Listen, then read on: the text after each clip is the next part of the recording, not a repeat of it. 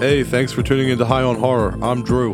And I'm John. This episode and every future episode is dedicated to all the horror hounds and smokers out there who want to expand their knowledge of the genre and have a good time. And this week we are actually bringing you, finally, episode 2 of Where Are the Monsters? And we're talking about my favorite Universal monster movie, Bride of Frankenstein from 1935. We're going to talk about the novel, the original film, and some of the other movies in the series as well. Of course, before all that, we're going to have a smoke. Good. All that and more today on High on Horror. Interviews, reviews, and the latest news all rolled into one.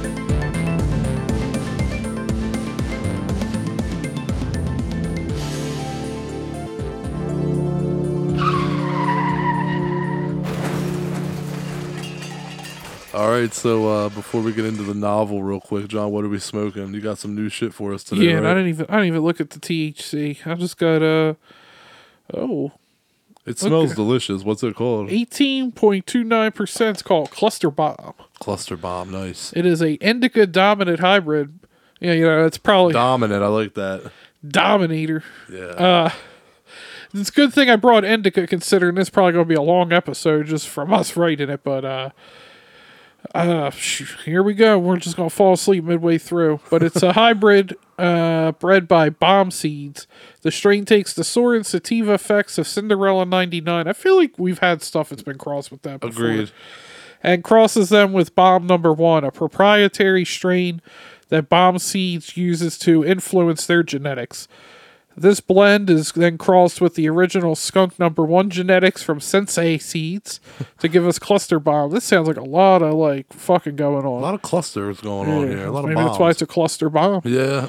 It's known for producing large commercial yields of rich skunky buds that are sweetened by notes of strawberry and citrus. Yeah, it smells sweet. Like I said, it smells really good. The relaxing indica effects are balanced by the cerebral energy provided by Cinderella 99 genetics. That cerebral assassin shit. Triple H. Triple gape. Oh. Oh, why did I say that? Anyway, feelings are hungry, focused, and sleepy. I don't know about focus because we smoked some and then I forgot I was supposed to get some pizza and here we are. But it's apparently it'll make you feel paranoid, anxious, and dizzy. None of those are good.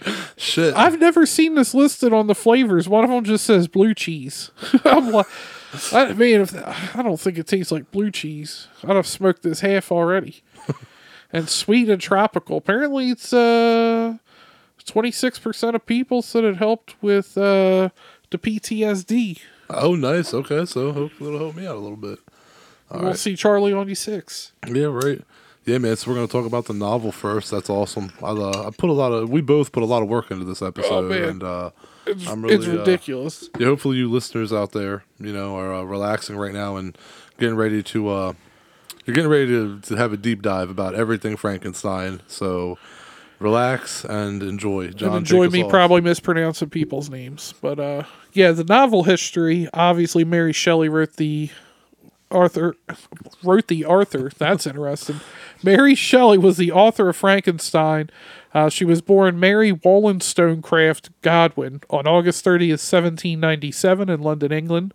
She was the daughter of 2 prominent writers, Mary Wollstonecraft. I hope I'm saying that. I'm glad I don't have to say Wollstonecraft, maybe? I don't know. I should have got those pronunciations on YouTube to tell me.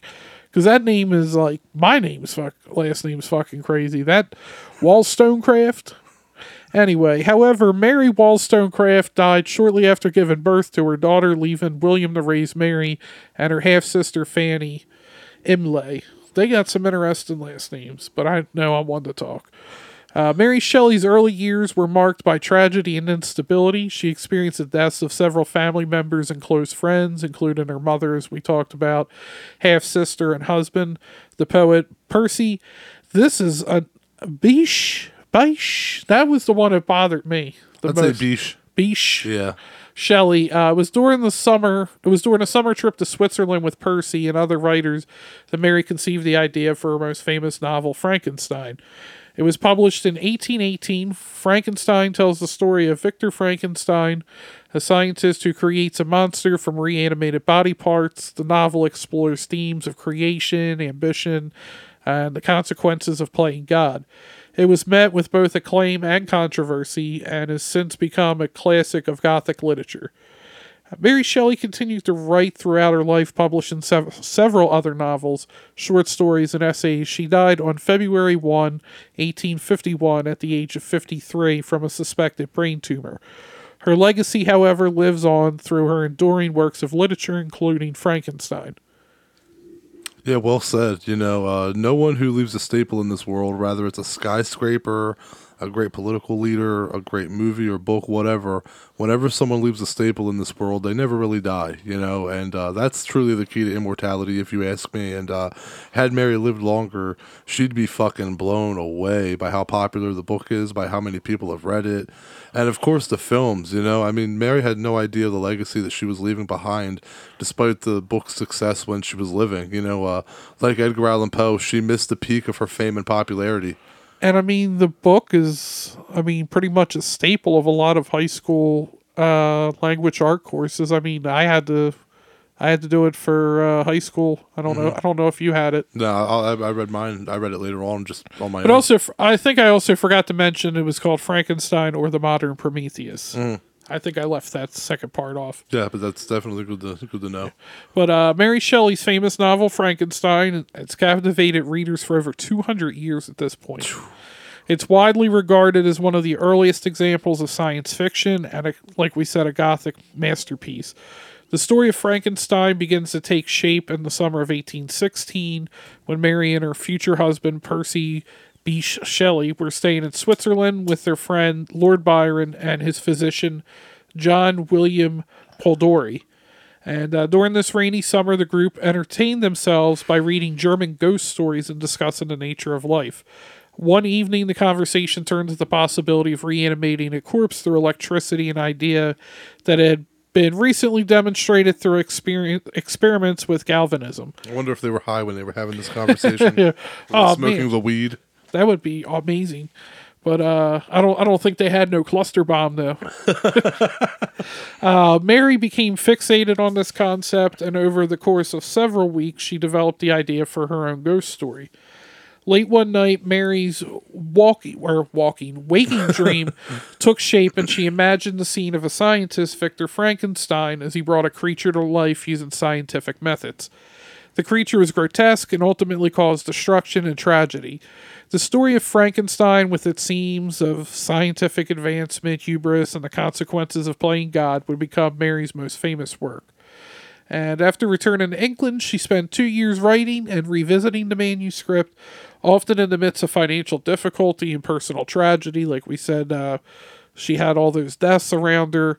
And despite these challenges, Mary persevered in her writing, and Frankenstein was published anonymously in 1818. And like I said, a lot of death in her early life. She was only 21 at this point. Yeah, a lot of tragedy. The novel was an instant success, and Mary's authorship was eventually revealed. It's since now become a cultural touchstone, inspiring countless adaptations, reimaginings, and debates. Debates? Did I say debates? I think so. It's debates about the ethics of scientific advancement. Frankenstein remains a testament to Mary Shelley's remarkable imagination and skill as a writer, and a testament to the enduring power of just a great story. Yeah, absolutely. I got my first copy of the Frankenstein novel in my Christmas stocking one year as a kid. It was like a little pocket-sized version of the book, a little cheap kind of piece of shit version, a little $7 version, but I couldn't put it down, and I carried it with me, everywhere I went. I read it every chance that I could, and it didn't bore me or confuse my young mind like Bram Stoker's Dracula did. That was a fucking hurdle getting over that one, through that one, but Frankenstein invoked every emotion in me. I was sad, angry, a little scared. Everything, everything. I felt everything. The novel is truly a masterpiece. Yeah, I never really got involved with the novel until high school when we did it. I don't know why I never really checked it out when I was younger. I always knew that the book was different than the movie, but yeah, I just never got around it to high school. And the story follows Victor Frankenstein, a young scientist who creates a sentient being through a controversial scientific experiment. While traveling through Europe in 1815, Shelley visited Gersheim, a town near Frankenstein Castle, where an alchemist had conducted experiments centuries before. Later, she and her companions journeyed to Geneva, Switzerland, where much of the story is set. During her travels, Shelley was exposed to discussions of Galvanism and the occult, which likely influenced the themes in her novel. Interestingly, Shelley's inspiration for the novel came from a competition between her lover and future husband, Percy Shelley, and Lord Byron to see who could write the best horror story. After thinking for days, Shelley was struck with the idea of a scientist who creates life, but he's horrified by his own creation, leading to the story of Frankenstein. While the novel contains elements of Gothic literature and Romanticism, some critics argue that it's the first true science fiction story. Unlike previous fantastical stories, the character of Victor Frankenstein actively seeks to achieve his incredible results through modern laboratory experiments. Frankenstein has had a significant impact on popular culture, inspiring countless horror stories, films, and plays. It's also worth noting the name of Frankenstein, as I'm sure you're well aware, is often mistakenly used to refer to the monster rather than its creator, or I guess you could say father. Yeah, I try to not be pretentious though, because like I do that too. Like when I'm talking about the I do it movies, too. I have corrected people, and then in the next breath, I call the monster in Frankenstein, and I'm like, God damn it, it's hard to not call him that, even when that's not his name. But I like what you said about science fiction, because I think when talking about the book and movies, that people get too caught up in the horror aspect to forget that it is actually a sci-fi story as well. And you got a mad doctor in a lab making potions and elixirs and bringing dead people back to life. It's a sci-fi horror film through and through, or story, I mean. And it starts off science fiction and kind of turns essentially into a zombie film. Yeah, a story. And I'm sure you probably do the same thing. When I talk to somebody and I'm talking about Frankenstein, I'll talk about the monster and I'll say Frankenstein, and then I'll immediately go, well, not Frankenstein, the monster. Like I always end up correcting myself. Right. All right, now that we got the novel out of the way, let's talk about the original movie before we get to Bride.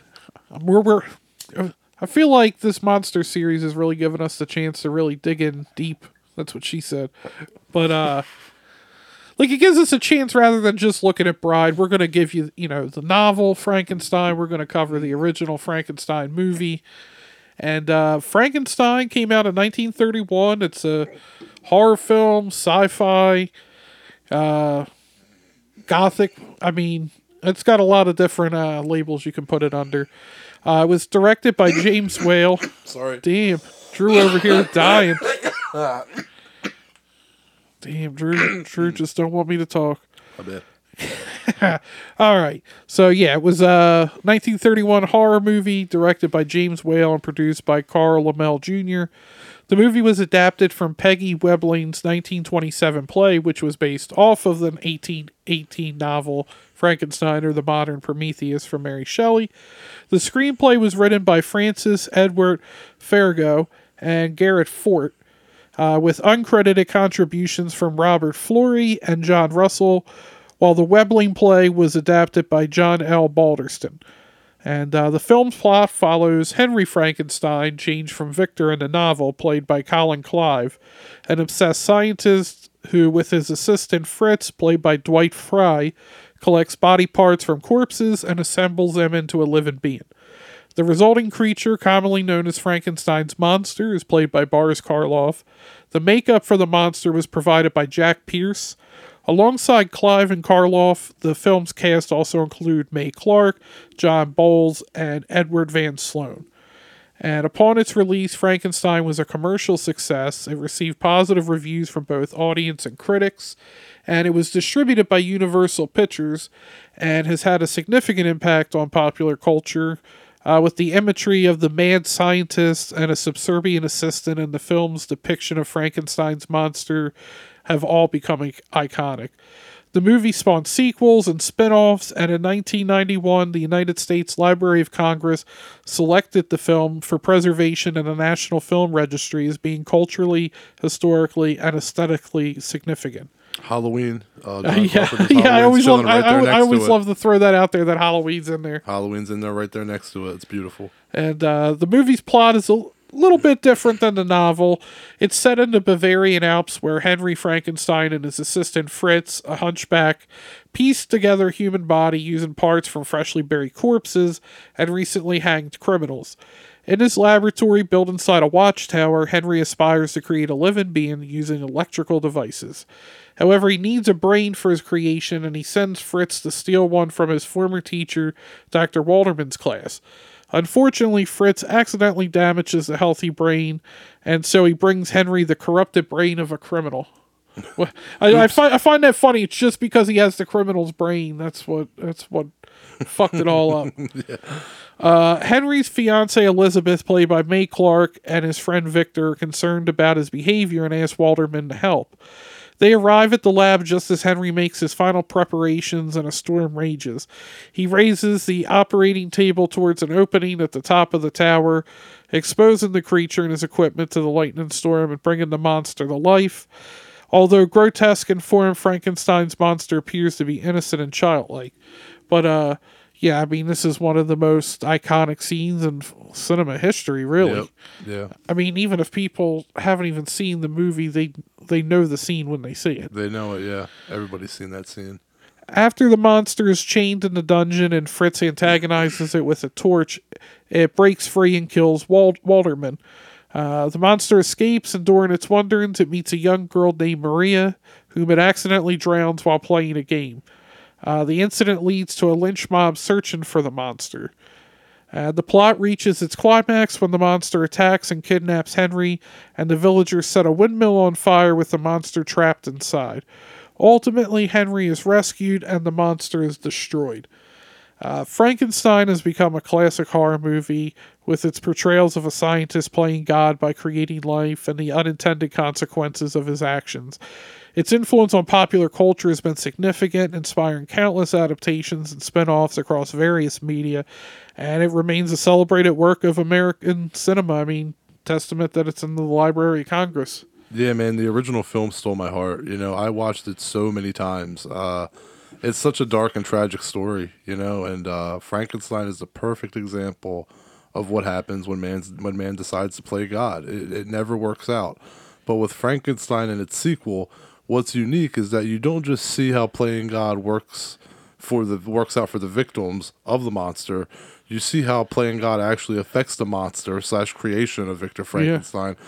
The monster is a victim as well. He means no harm. He didn't ask to be made or for any of it. You know, he's like a kid. He just wants to have a good time and then sees how ugly humanity can be, and it turns him sour. And the way society treats him isn't unlike the way people would react today. If we found out that someone created a human life like that, you know, everyone would fear it, and they should, because it's not natural.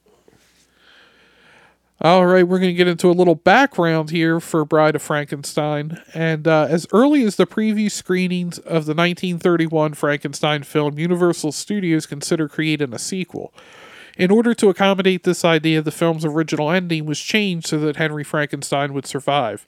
At first, James Whale, the director of the first film, refused to direct the sequel, feeling that he exhausted the concept. Kurt Newman was slated to take his place, but instead filmed The Black Cat. However, after the success of The Invisible Man, producer Carl Laemmle Jr. realized that Whale was the only suitable director for the sequel, and Whale convinced the studio to let him make One More River. Whale believed that the sequel would not surpass the original, so he decided to make it a memorable hoot. Whale said he wanted you to forget reality for an hour. He and the Universal Studios psychiatrist determined that the monster would have the mental age of a 10-year-old boy and the emotional age of a teenager. Screenwriter Robert Florey wrote the treatment, called it The New Adventures of Frankenstein, The Monster Lives, early in 1932, but it was rejected without comment. That is a ridiculously long title. The New Adventures of Frankenstein, The Monster Lives. And it sounds like a 90s TV cartoon superhero show, like The New Adventures of Frankenstein. I don't like it at all. That was a terrible title. Universal staff writer Tom Reed later wrote the treatment titled The Return of Frankenstein, which was eventually accepted in 1933. Reed then wrote the full script that passed its review by the Hayes Office, which was our precursor to the MPAA. But Whale was dissatisfied with it. The project went through several other writers before John L. Balderston returned to an incident from the novel in which the creature demands a mate. Wales set playwright William J.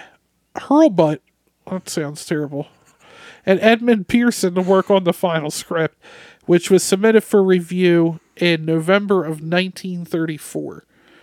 And during production, Whale decided that the same actress to play the bride should also play Mary Shelley in the film's prologue to represent how horror stems from the darker aspects of the imagination. After considering Bridget Helm and Phyllis Brooks, he chose Elsa Lanchester for the role. Lanchester, who had accompanied her husband Charles Lawton to Hollywood, had not had much success in the industry. She modeled the bride's hissing on the hissing of swans and gave herself a sore throat during filming. Sources vary on whether Bela Lugosi or Claude Rains were considered for the role of Pretorius, Frankenstein's mentor, or if the role was created specifically for Ernest Thesiger. Due to Mae Clark's illness, Valerie Hobson replaced her as Henry Frankenstein's love interest, Elizabeth. James Whale would only do the film if Universal agreed to do it on his terms. And one of his terms was that if Elsa didn't play the role of the bride, he was not going to do the movie. And he was set on the idea of having her play the role, and he was right, you know. And also, Whale got to go ham on the budget due to the success he'd garnered since the first film. He basically was given carte blanche, and like you said, no one knows for sure if the role of Pretorius was specifically designed for Ernest or not. All we do know is that the character was James Whale's invention while developing the script. And rumors do say that Claude Rains was originally going to play the part of Pretorius.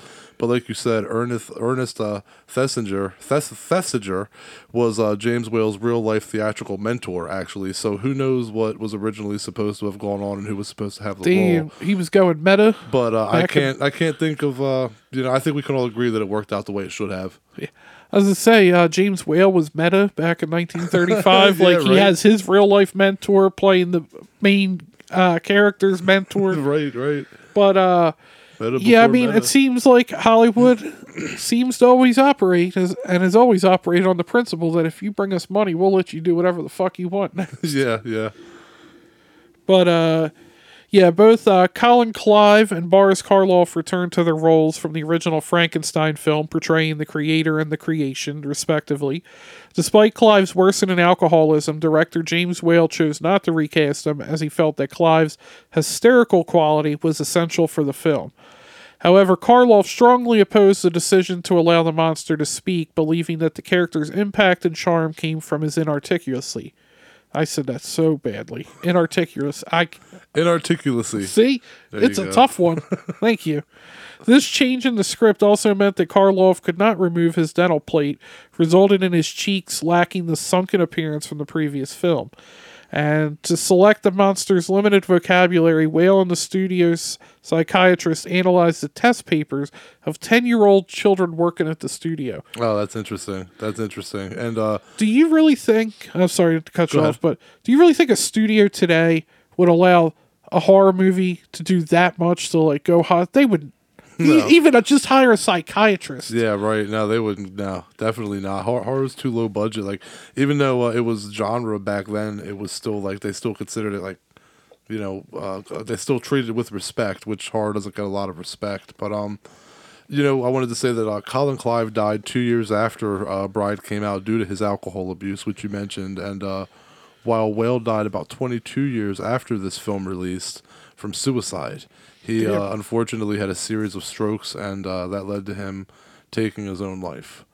And also, what you said about Karloff's dental plate is true, but he didn't speak in the first film, so no biggie. Yeah. But how did they expect him to speak in the sequel without his dental plate?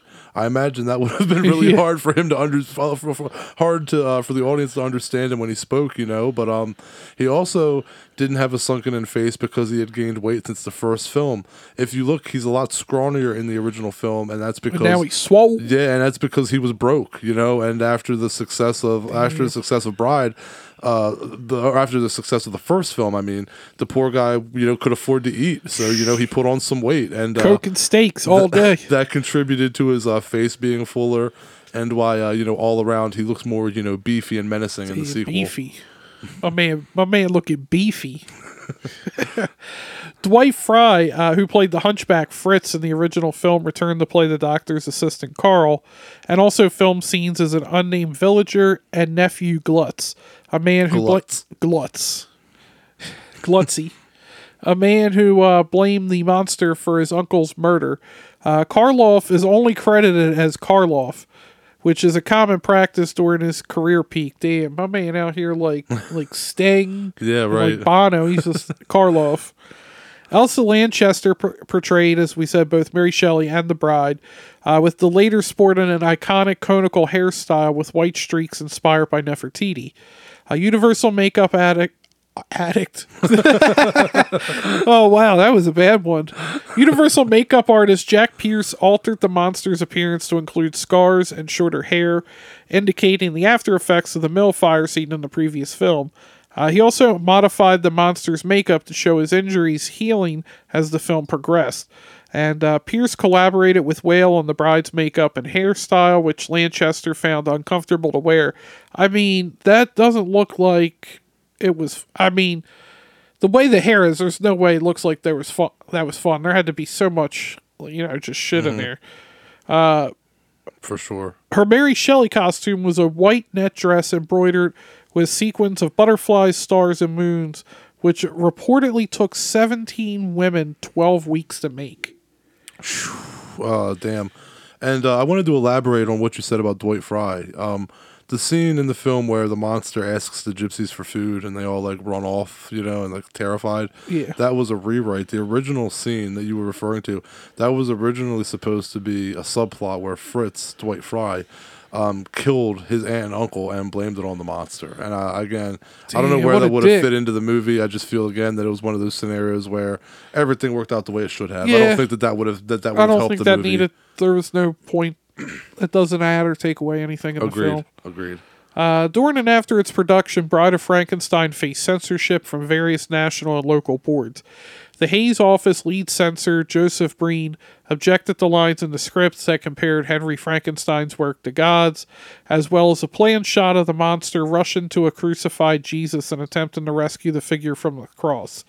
I want to know how that was fit into the film, because that just seems so out of place that Jesus is just going to appear. That's true. Yeah, Breen also advised Whale to reduce the number of murders seen or implied by the script.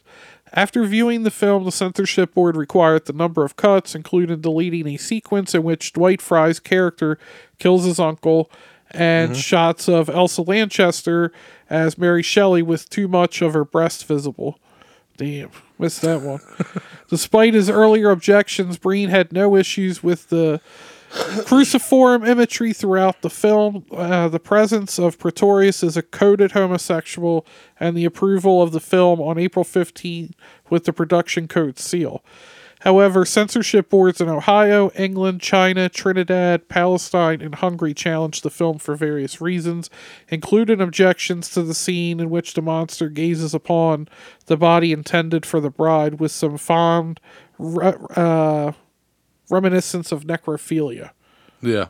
And to be clear, there are 15 minutes of cuts to be exact, man. I would love to see that footage. 15 minutes, that's a lot of footage. I'm sure. For a movie like that. I gotta imagine that's all lost now, unfortunately. Sure. Yeah. There are two popular interpretation theories for Bride of Frankenstein. And it's funny because I feel like a lot of times people would find these on the opposite ends. Christian imagery and queer reading. The film contains several instances of Christian imagery, including the monster in a crucifix pose, a crucified figure of Jesus in the graveyard, and the monster consuming Christian sacraments of bread and wine. While some scholars suggest the monster is a Christ figure, others argue that the monster is a mockery of the divine. And on the other hand, modern film scholars have noted the possible queer reading of the film, particularly in the character of Pretorius and his relationship with Henry.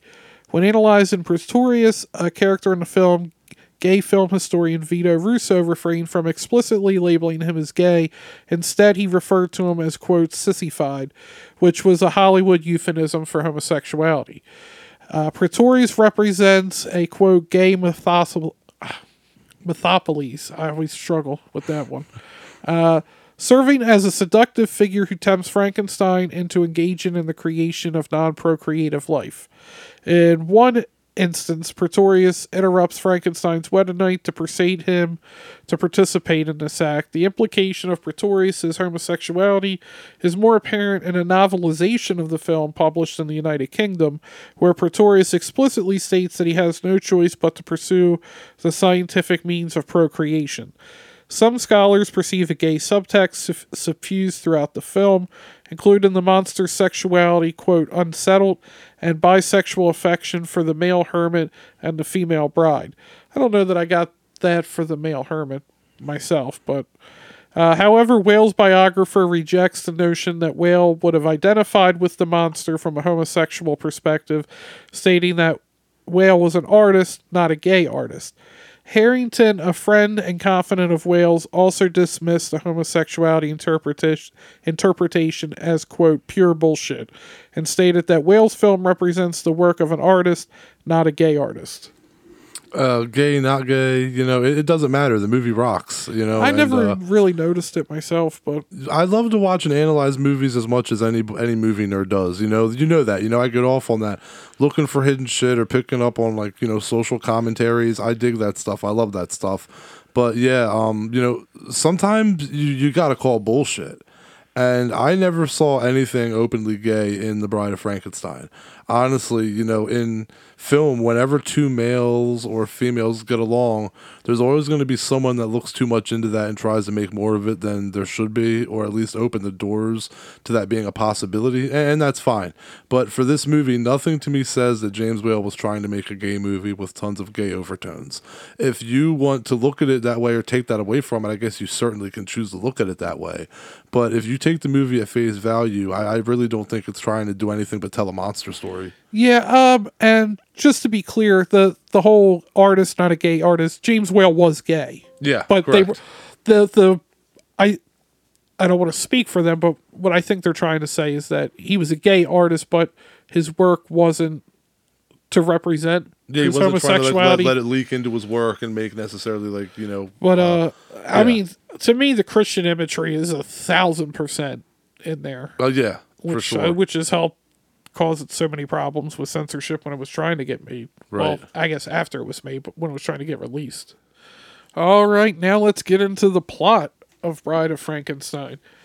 And the movie opens with Mary Shelley, as we said, played by Elsa Lanchester, telling Lord Byron and her husband, Percy Shelley, the story of her novel Frankenstein, which she describes as a nightmare. Byron praises her work, but suggests that the tale is incomplete and she should write a sequel. The story then shifts to the aftermath of the first film. Dr. Henry Frankenstein, having survived his ordeal with the monster, played by Boris Karloff, is recovering from his injuries at home. His fiancée Elizabeth is relieved that he has given up his experiments and plans to marry him soon. Trying to move on with life. He's trying to move on. However, Frankenstein soon visited by his former mentor, the sinister Dr. Pretorius. Dun dun dun. Pretorius has developed a fascination with creating life and urges Frankenstein to join him in his pursuit. Frankenstein initially refuses, but he's intrigued when Pretorius reveals that he has successfully created miniature homunculi. Homunculi. I don't know how to say that. You don't know how to say it either, right? No. Homunculi. Homunculi? I don't know. Homunculi, yeah. I think that might be Homunculi, yeah. Damn. Pretorius proposes that the two scientists collaborate to create a female companion for Frankenstein's monster. My question is, did they think they'd really be able to, procreate? I hate to get vulgar here. That's a lie. I don't really mind. But, what if his dick just fall off and, Even if his dick doesn't fall off, even if the dick's strong, the nut's dead. The nut's dead. That was going to be my next question. I was going to be can he be making baby batter? Just cold distilled baby batter? I don't think it works like that. Where's it getting distilled? No, I'm moving on. They got a lot of vials and jars in that laboratory, Okay. man. You don't know. But I don't. Distilled's weird. I'm moving on. Meanwhile, the monster's still alive and wandering the countryside. He is hunted and shot at by villagers, but he survives and continues to roam. Eventually takes refuge in the abandoned windmill where the first movie ended. The creature is dead and brought back to life, and then he's crucified. The film debuted on Good Friday, and also it was on 420. This is And this is also not the only Christian references in the film. The monster's portrayed as a saintly figure in this film. He's kind of like a New Testament type of character. And then that night, following the sounds of a violin playing Ave Maria, the monster encounters an old blind hermit who thanks God for sending him a friend. He teaches the monster words like friend and good and shares a meal with him. Also, he gets the monster to smoke a backwoods. And he tucks him in for a nice little nap. Yeah, he just cracking them backwoods, just puffing with them. And then fucking two hunters stumble upon him, break up the smoke sesh.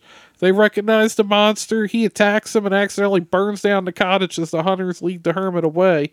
This is important because it makes the monster very sympathetic here. And essentially showing you again that everything he touches dies in one way or another or gets destroyed. And we were watching the commentary for this. You pointed out something that why is it the only person that's ever nice to him is the one that can't actually see him? Yeah. But still, you ain't gonna feel them slimy ass hands. And them big scars and staples and fucking grub diggers. Right.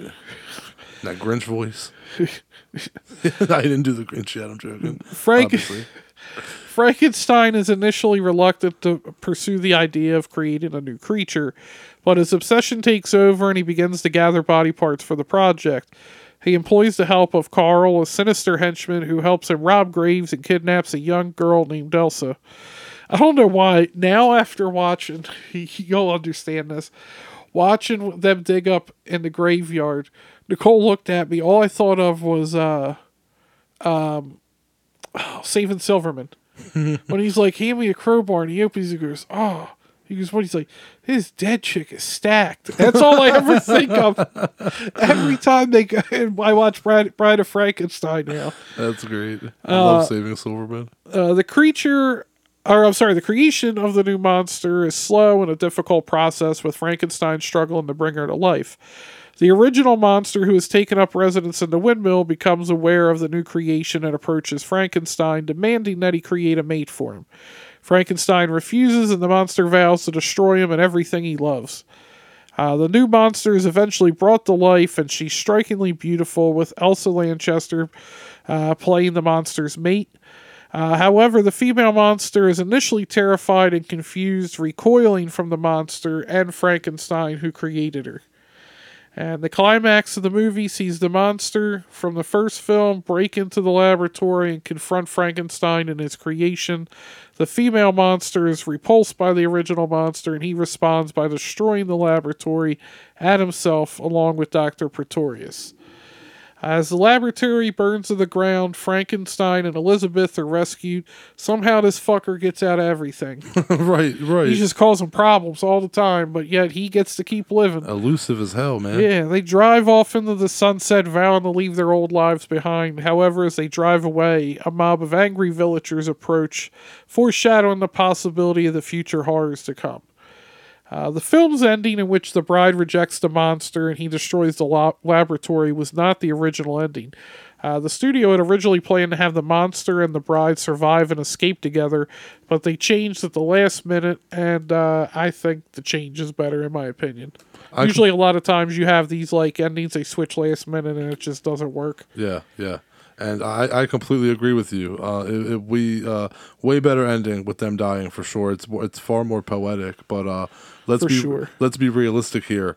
The monster got out as well. We didn't see it, but the monster lived. He changed his name to Herman, moved to Mockingbird Lane, and he married Lily. That's what happened to Frankenstein. If you really want to know, spoilers. Bride of Frankenstein is a haunting and unforgettable horror classic that has stood the test of time. The movie definitely explores themes of science, humanity, and the dangers of playing God, while also delivering plenty of thrills and chills. The film's striking visuals, atmospheric score, and excellent performances from all the cast contribute to an immersive and unforgettable experience. Yeah, as Joe Dante, the director of The Howling and Gremlins, he said it best, quote, Never before has a studio lavished so much imagination and acting talent on a monster movie. End quote. That is probably the best phrase I've ever heard about that movie. That's yeah. That's a way to sum it up, right? Yeah. And one of the film's most memorable aspects is the relationship between the two monsters. While the original monster is a terrifying and menacing force, he's also a tragic and sympathetic figure. The new female monster is similarly fascinating, and her creation is one of the most memorable and visually stunning scenes in film. I mean, comparable to the original. Yeah, right. And Ernest Thesiger as Dr. Pretorius is a standout performance. Ernest delivers a delightfully creepy and eccentric performance that adds an extra layer of menace to the film. One of his most memorable lines comes early in the film when he tells Frankenstein to a new world of gods and monsters. The character of Dr. Pretorius was not in Mary Shelley's original novel and was created specifically for the film and intends to serve as a foil for Dr. Frankenstein. And, I mean, if we're talking standout performances, obviously, he just goes by the one name, Karloff, Yeah. as the monster. Despite having very little dialogue, Carl imbues the character with a sense of pathos and emotion that is, I mean, pretty remarkable. And, like, I think the other thing that gets overlooked is how well this holds up. And it's from 1933, and we're really only into speaking films, 10, 15 years, really, as mainstream? So, Yeah, I mean, right. people are still finding their way at this point Yeah. in the industry still. And one of his most memorable scenes comes when he meets the blind hermit who teaches him to speak, gives him the, a brief sense of companionship. The scene's both touching and heartbreaking, akin to the scene with the little girl in the OG film. Karloff's performance is obviously a highlight. Yep. And, of course, the film's most iconic scenes, the climatic confrontation between the two monsters. The dialogue in the scene is minimal but powerful, culminating in the line, "We belong dead." This line is spoken by the original monster. It's both tragic and cathartic, bringing the film's themes of creation and destruction to a conclusion. Overall, Bride of Frankenstein is a horror classic. It's earned its place in cinematic history. Unforgettable performances, still stunning visuals, a timeless story. It's a must-see for any fan of the horror genre. 10 out of 10. Yeah, it's a 10 out of 10 for me as well. And there's nothing I would change about it, even its short runtime, because I think that nothing helps feels left out. Yeah, there's no need for more. The story comes full circle to a tragic and unforgettable conclusion.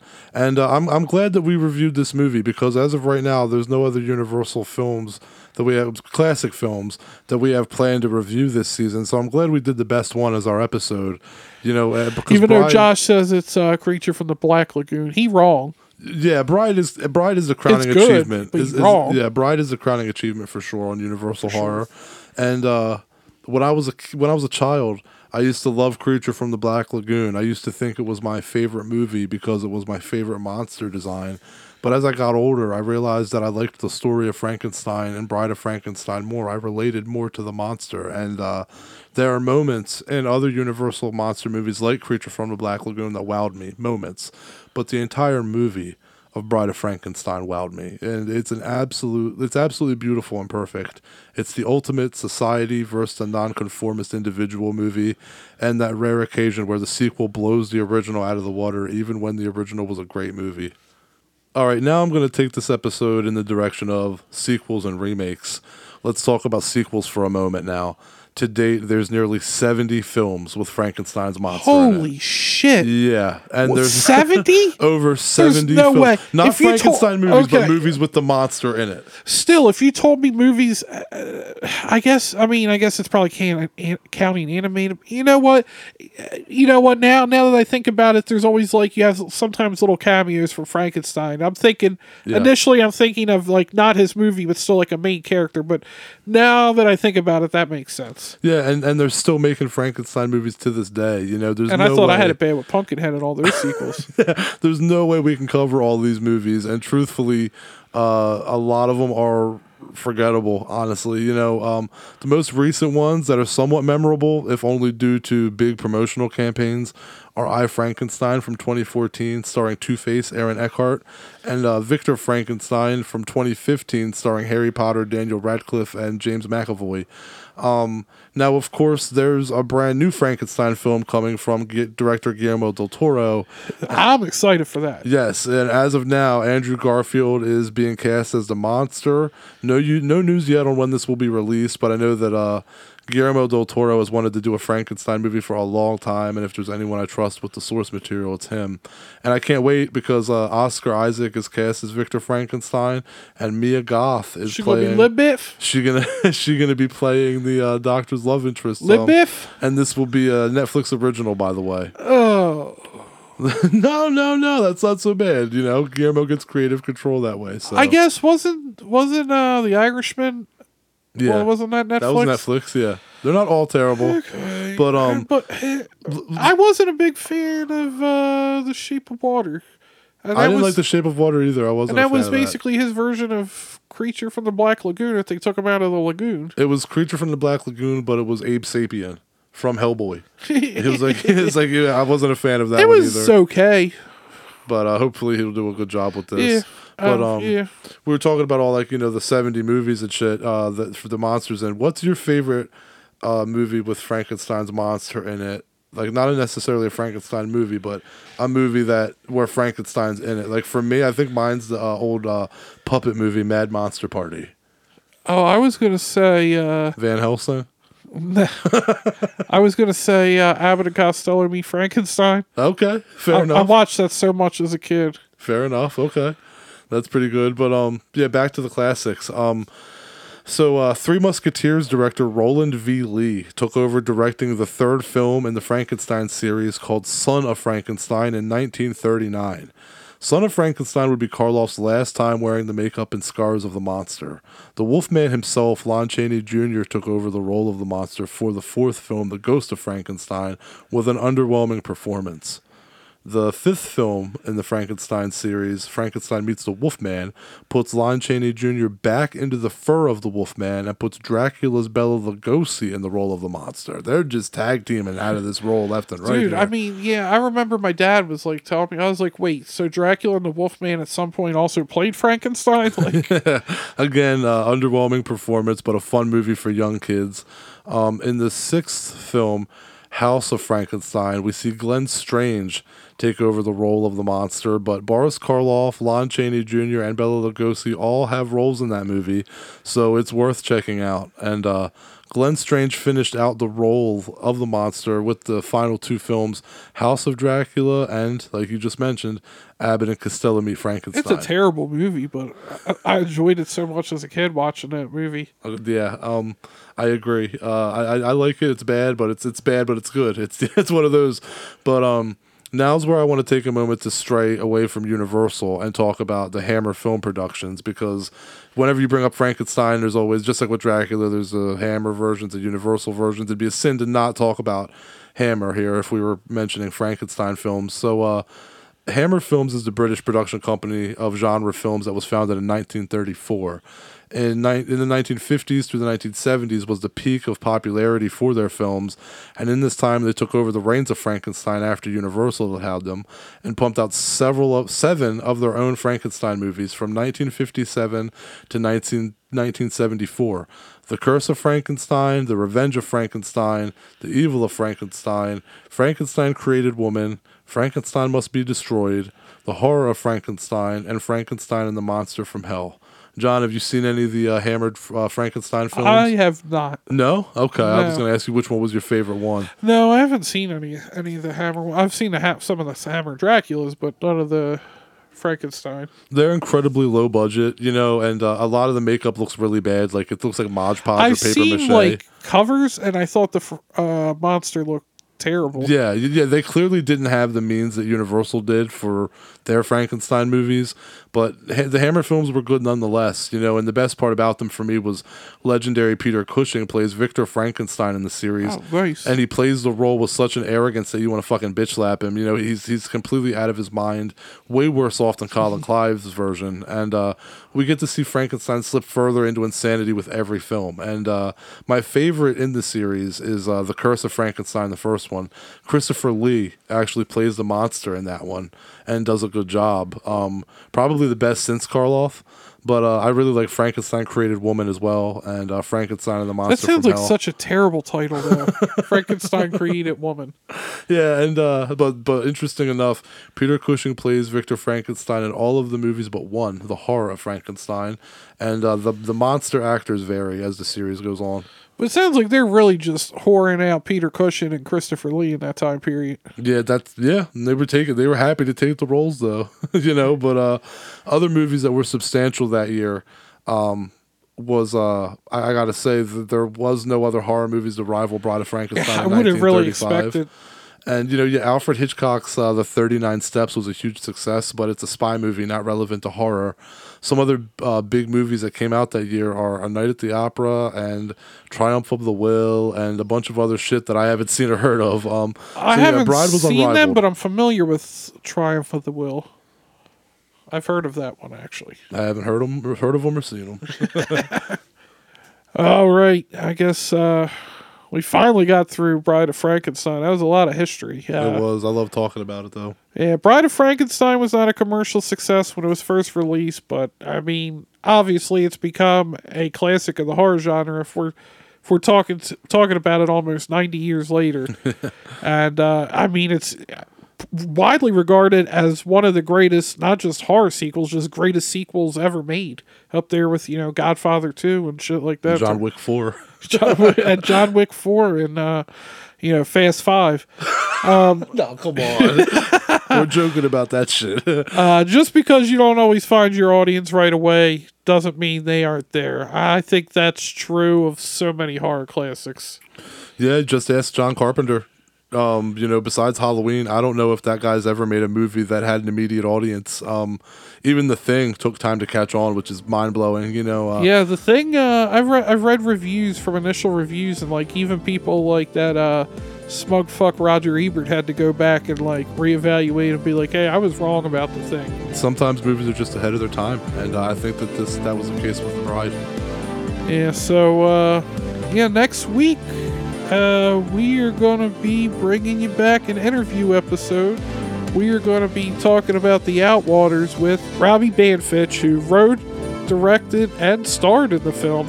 And make sure to follow us online at High on Horror 420 on Instagram, Twitter, TikTok, whatever the fuck. I'm missing one. OnlyFans? But yeah, our OnlyFans.